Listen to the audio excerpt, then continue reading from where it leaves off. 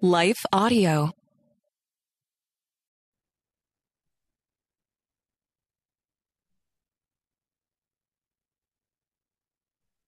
Hello, everybody. Welcome back to another episode of Sparkle Speak. I'm your host, Catherine, and today we have on with us our very special guest, Molly Stillman.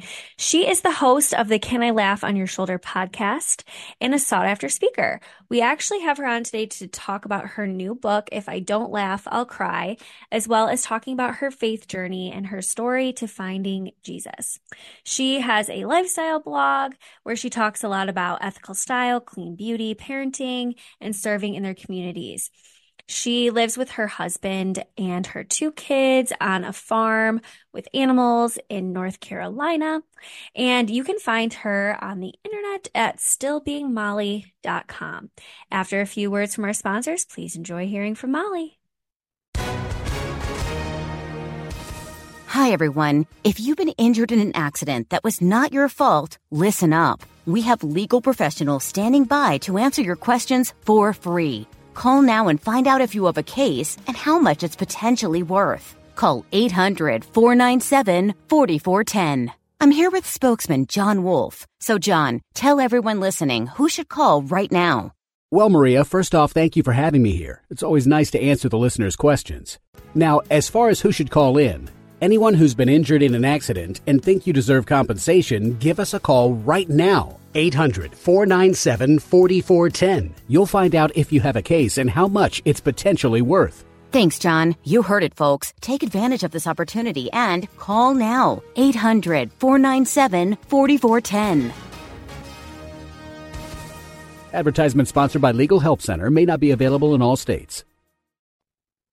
Yeah, so as we get started, I always ask each and every one of our guests this. So I would love to hear your take on it. But when did you first start identifying yourself as a Christian, or how did you personally come to know God in the first place?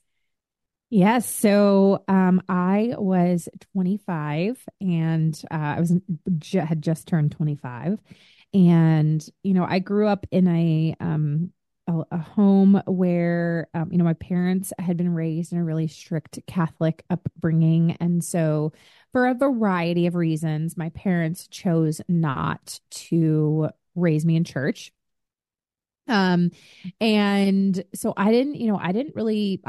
had friends growing up who were Christian, and I knew, loosely who Jesus was, but it was very much a Mel Gibson, flowy hair, blonde, blue-eyed Jesus that I saw pictures of in Sunday school classrooms and the churches where my parents went to AA meetings.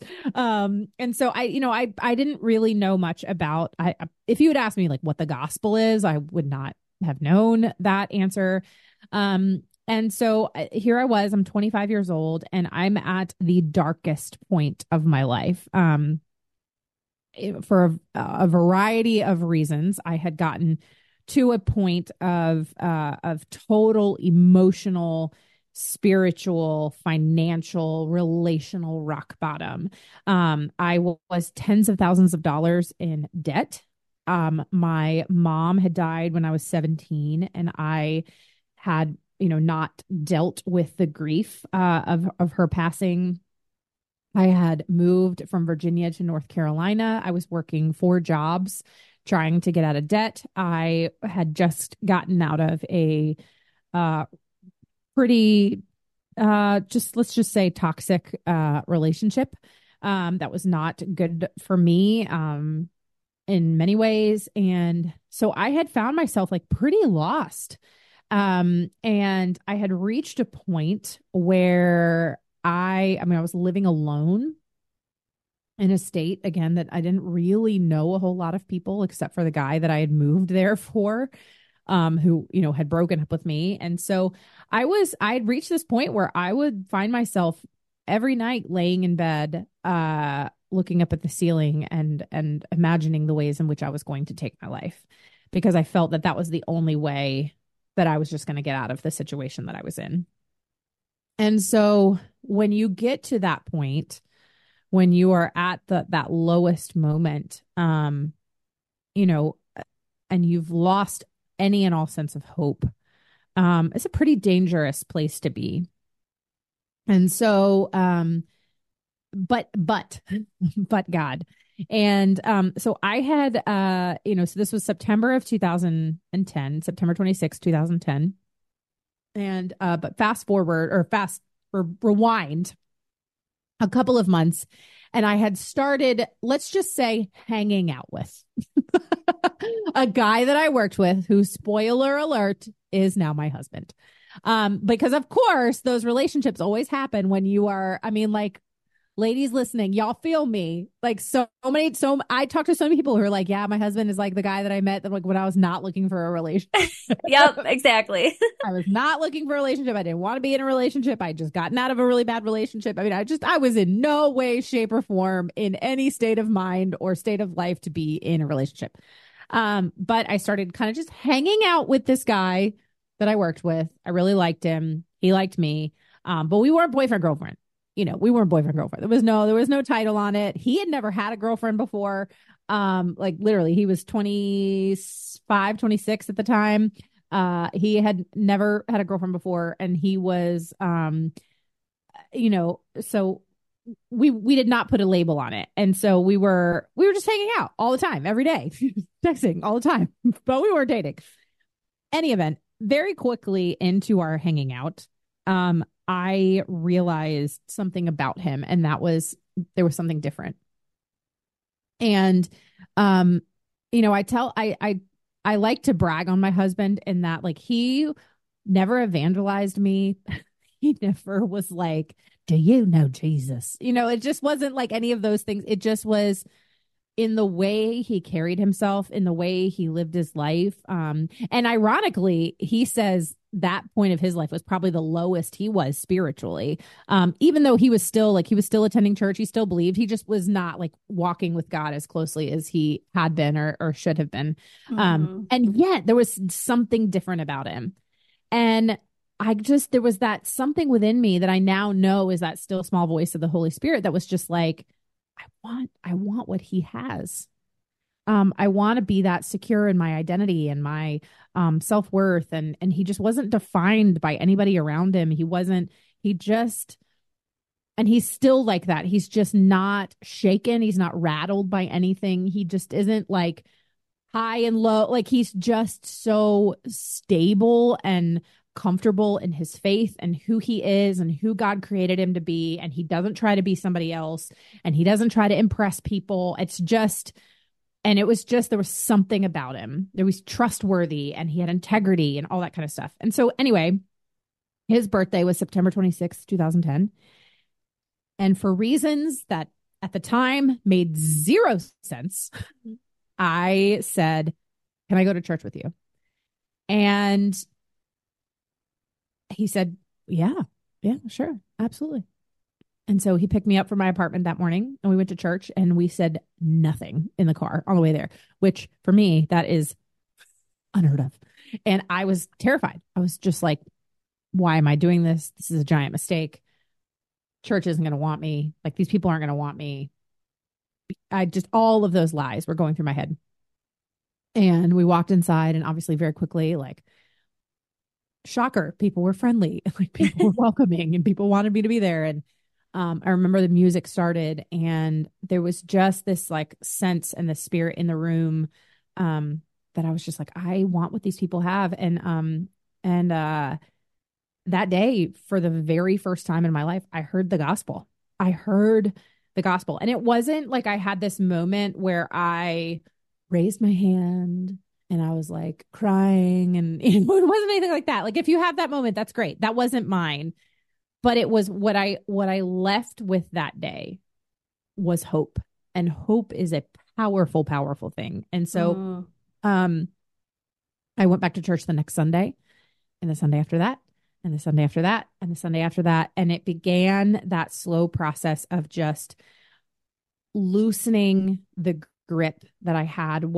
I'd been white knuckling everything in my life, from my mind, my heart, my body, my spirit, my finances, everything. I had been white knuckling, and it was that slow, painful process of releasing it and to surrendering it all. I just dove headfirst into my faith, and I, started attending weekly. I auditioned for the worship team, and I was singing, and I went on a mission trip, and I started tithing. I mean, it was just like, and I became radically transformed. So the woman that you were talking to today, in the year of our Lord 2024, is a vastly, vastly different person than the woman I was when I walked in that church in 2010. Mm. And isn't that so God? That's what he says. We're new creations when we meet Yeah. him. And you literally do feel like that when that Yeah. happens to you. And I really love your story and how you shared it because, we have so many different types of discovering faith stories on this show. Right. Like some people do have the moment where it's like they raise their hand and they're sobbing and their life is changed. And then we have people like you where you're like, I didn't have that, but what I left with in that moment was hope. I love how you worded that. And I think so many people can relate to that. And so many people feel like they're there right now. Like Mhm. maybe they haven't fully started that surrendering process with God, but maybe they're starting to feel more hopeful that like maybe he could change things for the better in my life and maybe he is the answer. So I love that you're sharing your story where that's where you were and that's kind of what started your transformation process. Right. Absolutely. Yeah. So I know you touched on it a little bit, and you don't have to, talk about, or you can talk about any experiences you want to, but like what experiences have you had in your life that have like shaped or changed your view of God, or have there been like significant events or seasons of life where they've really defined your faith? Well, I mean, seeing as how I didn't come to true faith until I was 25, my view of God and my view of the church in general was shaped in childhood by a lot of things. But I remember very vividly, and I tell this story in the book. When I was in elementary school, I had a best friend, and we'd become best friends in second grade. And she was she grew up in a really, really strong Christian home. Um, and she was my best friend. And so, I mean, we would have, sleepovers, and we would, talk about how we were going to be in each other's weddings one day and like all that kind of stuff. And like, but I remember going to her house, and like her parents would do devotionals and things like that. And so she had asked me to go to Awana with her. And so I started going to Awana because I liked my friend and I liked earning patches, which, just like all I knew Awana to be was I would go to Awana and get patches. And but I didn't, I mean, again, I didn't know what I was doing or anything like that. And so it was sporadic here and there. But in the fifth grade, I remember it was a rainy day and we had PE inside that day. And this is the 90s. And so we're doing the rainbow parachute thing. The kids in the 90s are like, Yep. yep, best day of PE was the rainbow parachute. Hmm. So we brought that rainbow parachute out, and we're doing the popcorn game and whatever. Um and at one point, like, it's kind of free play time, and my friend asks me, "Hey, can I talk to you?" And I said, "Yeah." So we go into like a little side room right off of the gym, and we're sitting there, and this is one of those memories that is like I can replay it in high def in my brain. And we're sitting down, and she looks at me and she says, "We can't be friends anymore." And I just was so confused. I was like, what do you mean? Like, you can't be friends anymore? Like, is this like are you breaking up with me? Like, I didn't, it's just like a Yeah. weird, we can't be friends anymore. And I said, what do you mean we can't be friends anymore? And she said, "You're not Christian enough for me." And in that moment, and to this day, like, the pit in my stomach feeling that I got at that time, and the pit in my stomach that I still feel to this day. Um, and I know at the time, like, especially looking back, like, I don't blame her now. Like, I mean, I kind of loosely, know what she's doing today. We were never friends again after that. I kind of loosely know what she's up to these days, but, I don't, it wasn't, in a lot of ways, I don't think it was her fault. I think it was probably just something that she had probably heard from somebody at church or parent or something like that.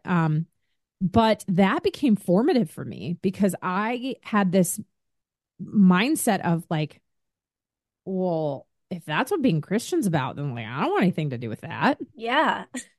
And so Understandable. yeah. So it put a sour taste in my mouth towards the church for a very long time. And so it was really painful. But I eventually, I learned that that does not represent the gospel. That is not Jesus. That is not forgiveness. That is not grace and mercy. But that was for sure one of the more formative experiences. And I think that's why, later in high school and in college, like why I was so hesitant. And there were times where like I would go with friends to like in college, like I would go with friends to a Bible study, or I would go with friends to a, intervarsity or something like that. But again, I was just this like everything was kind of at arm's length. And I never dove in because I was just always afraid that I was never going to be Christian enough for these people, if that Mm, makes sense. yeah. Wow. That is so interesting. And, to your point, I doubt your friend was meaning to be malicious. She probably, like you said, had heard something and misinterpreted it or whatever. But Right. it just, I can understand how that stung and like Oh, confused yeah. you. Like, Oh, what yeah. is this? And obviously, as you mature in your faith, you realize that like that's not what God is asking you to do. Like, He's not asking you to push people away that aren't like-minded or who don't know Him. Like, we're actually called to serve those people and like to continue in relationship with people who don't believe what we believe. But it is such a good reminder for us to not, unintentionally push that message on people that we don't want to be around them because they don't believe what we believe. Right. And I think but I think in some ways that experience gave me a different lens through which to view others now, in a unique perspective on how to view others now. And especially, as my kids and my daughter, like my daughter's in fourth grade right now. But so and my kids, are they love the Lord. And my daughter has friends who are not Christian. I mean, she has a couple of her best friends, do go to church and are Christians, but she has some friends that are not. And so I'm really careful with her too, in like, I don't ever want her to receive those messages. So that she would then inadvertently pass on to a friend that doesn't believe what she believes. And so in some ways, it's been a gift that then it gives me compassion, and it gives me a unique way to interact with people who believe differently, and also to help my daughter too, and to be wise in her friendships, and guarded in friendships, especially in today's day and age when like reality is that a lot of her friends who are not Christians, like they have at 10 years old, like they have phones and they have TikTok and they have things that we're not going to allow in our household. And Hmm. so I think there's a difference between like being wise and discerning in how our kids are friends with people who are outside of the church, and loving, and part of that involves like I tell her all the time, I'm like, any of your friends are welcome in our home, literally anytime. Like they are welcome here anytime. This is a safe place, and we want to create an environment where they will always feel welcome. I'm going to be a little bit more guarded as far as what homes you go to, Hmm. until I know their parents and things like that. Yeah.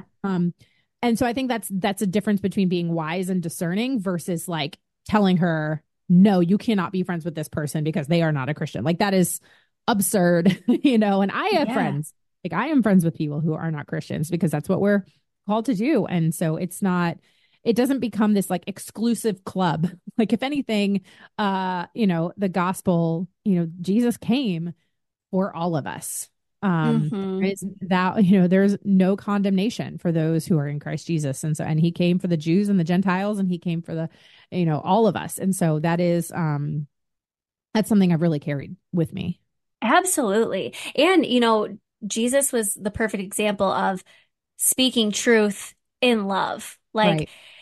And it's hard for us as human beings to do that perfectly all the time. I mean, I'm still trying to figure that out. How do you follow what the Bible says, but do it in a loving way that Right. allows everybody to feel loved, but also with speaking truth and being honest about, what we do believe to be true. And so that's something that I think all of us have to just journey and look to Jesus to be our example for what that looks like, because he was the one that modeled it perfectly, even though we Right. can't. Yeah. Yeah, so thanks for sharing all that. I do want to talk a little bit about your book. So you mentioned that that story you just shared was in your book, but your Mhm. book is called If I Don't Laugh, I'll Cry. Can you tell us a little bit about like what it's about and what inspired you to write it? Yeah. Yeah. So it is called If I Don't Laugh, I'll Cry: How Death, Debt, and Comedy Led to a Life of Faith, Farming, and Forgetting What I Came into this room for. And all the people over 35 said amen. And yeah, so it is a memoir. And it is my story. It's the story of growing up the daughter of a Vietnam veteran. My mom, she wrote her memoir, Home Before Morning. It was a best-selling memoir in the early 80s about her time in Vietnam. And it's kind of it's really the story of growing up the daughter of this Vietnam veteran who she became chronically ill when I was in the fourth grade. And due to a disease that she contracted due to her exposure to Agent Orange while she was in Vietnam. And she battled this chronic illness for 8 years before she passed away on November 15th of 2002. I was a senior in high school. And it's the story of growing up under those circumstances, losing my mom at 17, going off to college and striving, seeking identity and purpose and meaning in success and status and uh, you know, boys and money and all of those things. And then on my 21st birthday, I receive a surprise inheritance for nearly $250,000 from my mom's estranged family's estate. And then I proceed to blow it all in less than 2 years. And not only did I spend every last dime, I ended up over $36,000 in consumer credit card debt.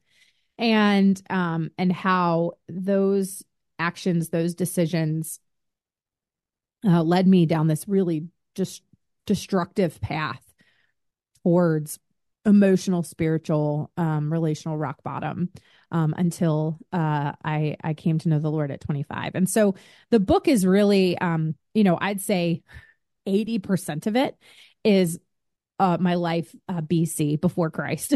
And because I felt it was really important to help the reader and help people understand like how I got to that point. And Hmm. um I don't steward this story lightly. Um and I wrote it, I mean, for a couple of reasons. I mean, one, on a just a, very surface level. Like, I'd always wanted to write a book. My mom was a writer. I was a creative writing major in college. So writing a book had always been a dream, but I didn't know by any means like what that was going to entail, or like what I was going to write about or anything like that. And it really wasn't until the past decade that it became more clear that I was supposed to write my testimony and share my testimony in book form. Mm. And it really, it's taken shape in the last 7 years or so. And then I started some of the chapters as long ago as about 7 years ago. Oh, There are a few wow. chapters that's when I started writing them, but the bulk of the manuscript I didn't write until the last 2 years. And at the end of the day, like, why did I write it? Why do I want people to read this book? Like, why do I care about this message? Why am I so passionate about it? Why do I shamelessly sit here and say, please go get the book and go buy the audiobook? I read it. It's really fun. I do believe that readers are going to laugh. They're going to cry. They're going to laugh till they cry. But really, while it is written through the lens of my story, it is my testimony. It's actually all of our stories.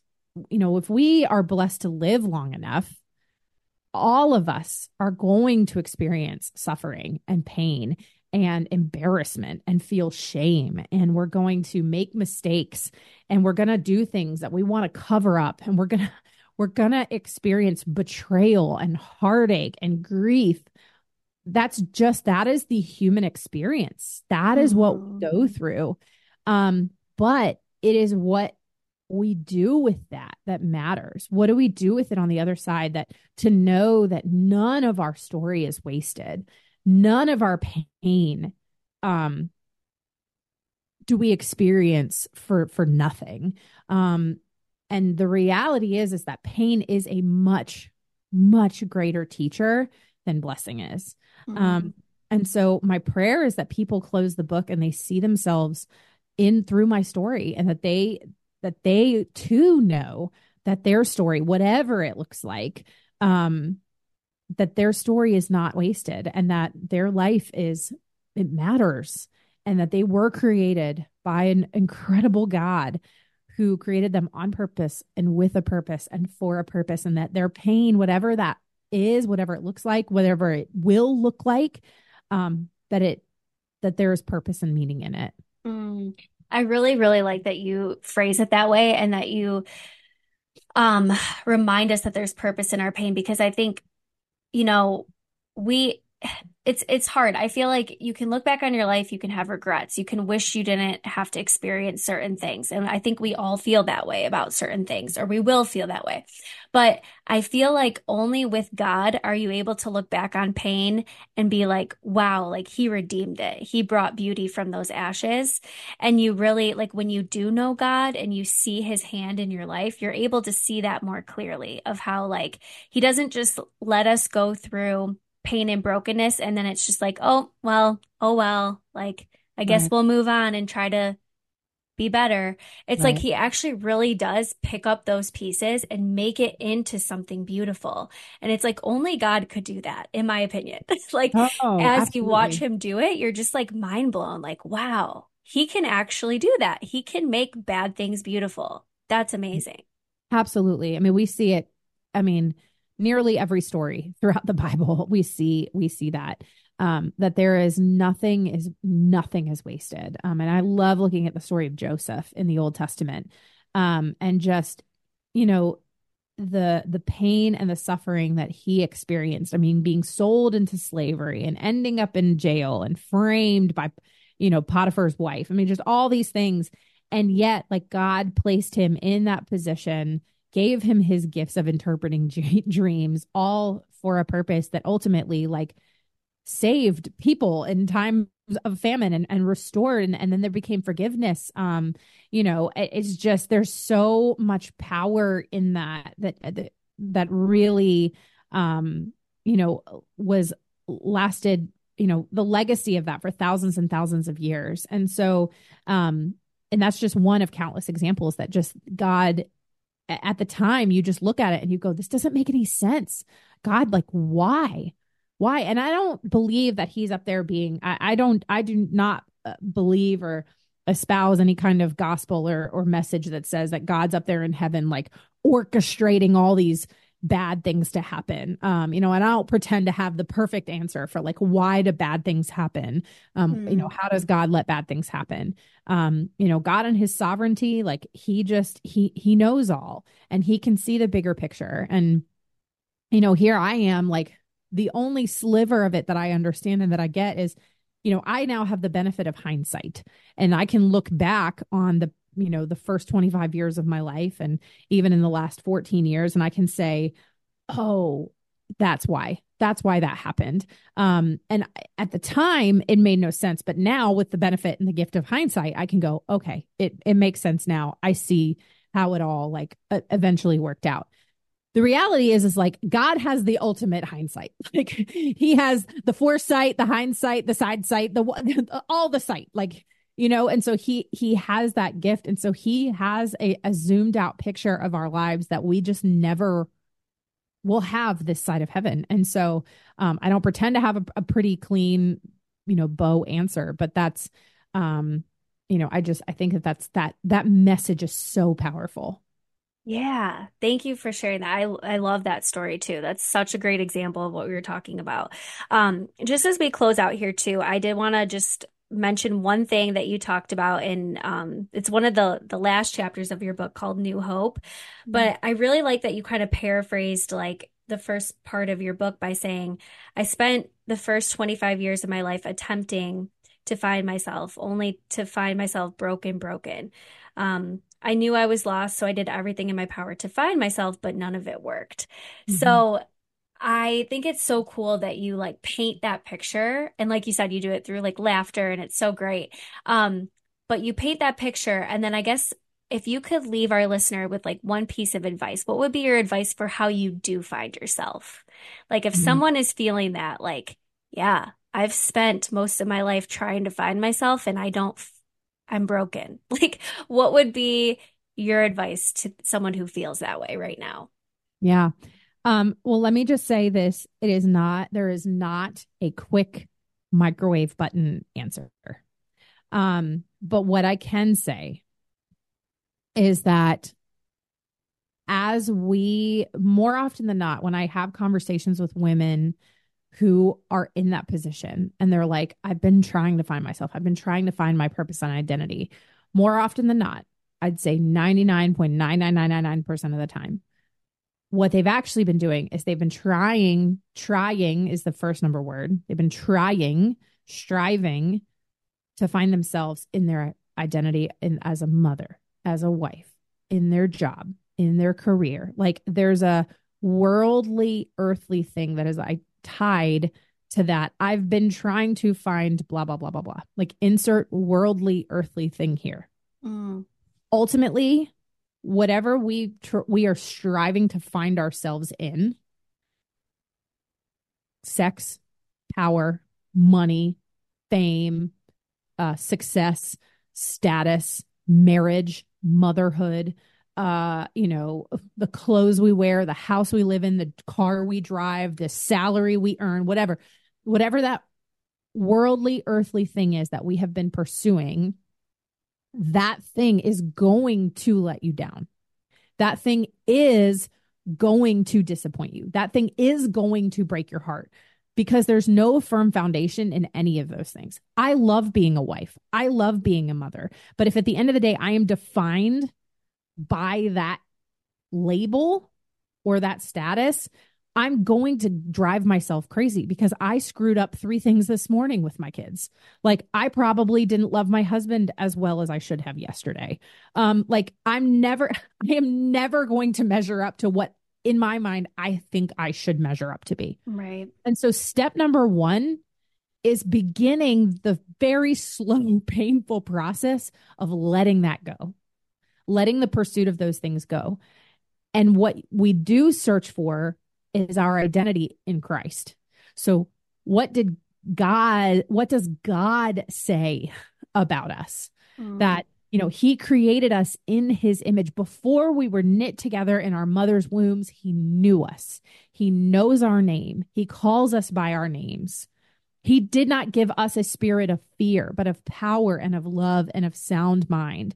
Like he speaking these biblical truths over ourselves and beginning to that process of finding our security and our identity and our peace in Christ, that is where it all lies. And so, but that to answer your question really is like, it is a slow, painful process of releasing it all. And so it's going to look different for everybody. For me, it really started out with my finances. Like I had to surrender my wallet to God, and that was through tithing because that was the thing that had a vice grip on my soul. And so once I released that, and I mean, the rest came easy. For others, it might be in your intimate relationships. For others, it might be in motherhood. For others, it might be in material things or wealth. And so what we have to do is we have to start just asking God, like literally cracking open your Bible and asking God, like, what do you say about me? What do you say about this thing? And it is a slow, painful process. It is not going to happen overnight. I'm 14 years in and I haven't arrived. But I can tell you right now, like, I am not defined by what the world says about me. I'm not defined by the labels placed on me. I do not find my identity as an author, as a speaker, as a writer, as a writer, as a podcaster, like as a wife, as a mother. That's not my identity. Those are things that I'm passionate about and that I do, but that is not where I find my identity. First and foremost, I find my identity as a daughter of the King, as a daughter of the Most High God, and I'm going to steward what He has given me well. Wow. I love that. Thank you for sharing that. That's like the key nugget right there, what you just shared. I think everybody needs to hear that and be reminded of it. And I think, yeah, just thank you. That was very insightful. So, where can people find you? Like if they want to find your book or listen to more of you, where can they find your information at? Yeah, so you can get the book, depending on when this comes out. The book comes out March 26th. And so you can get it wherever books are sold, Amazon, Barnes and Noble, Target, Walmart. And if I would love if you would pick up a copy of it. And also if you like the sound of my voice, I do record the audiobook. And the audiobook was really, really fun to do. So you can get the audiobook. If I don't laugh, I'll cry. So I would just be so grateful if you would do that. And then you can find me on social media. I'm at Still Being Molly. And I have a podcast and it's called Can I Laugh on Your Shoulder? And it comes out weekly and I get to have really fun, just inspiring, incredible conversations with just wonderful people. And so you can get that wherever you get your podcasts. Awesome. And you do have a great sounding voice. So I bet the audio is great and your podcast too. Can't wait to listen. Thank you. All right, Molly. Well, thank you so much for joining us today. This has been honestly such a pleasure. And yeah, we'll be in touch. So thank you. Thank you so much for having me, Catherine. All right, everybody. As always, thank you for tuning into this week's episode of Sparkle Speak. You can find us and other podcasts just like this one at our network, lifeaudio.com. You can also find us at sparklefaith.com and check our show notes to find our social media webpage. And you will also see a form where you can click on it and fill it out if you would like to be featured on our podcast and have your faith story featured to share with others. Thank you so much and have a great week.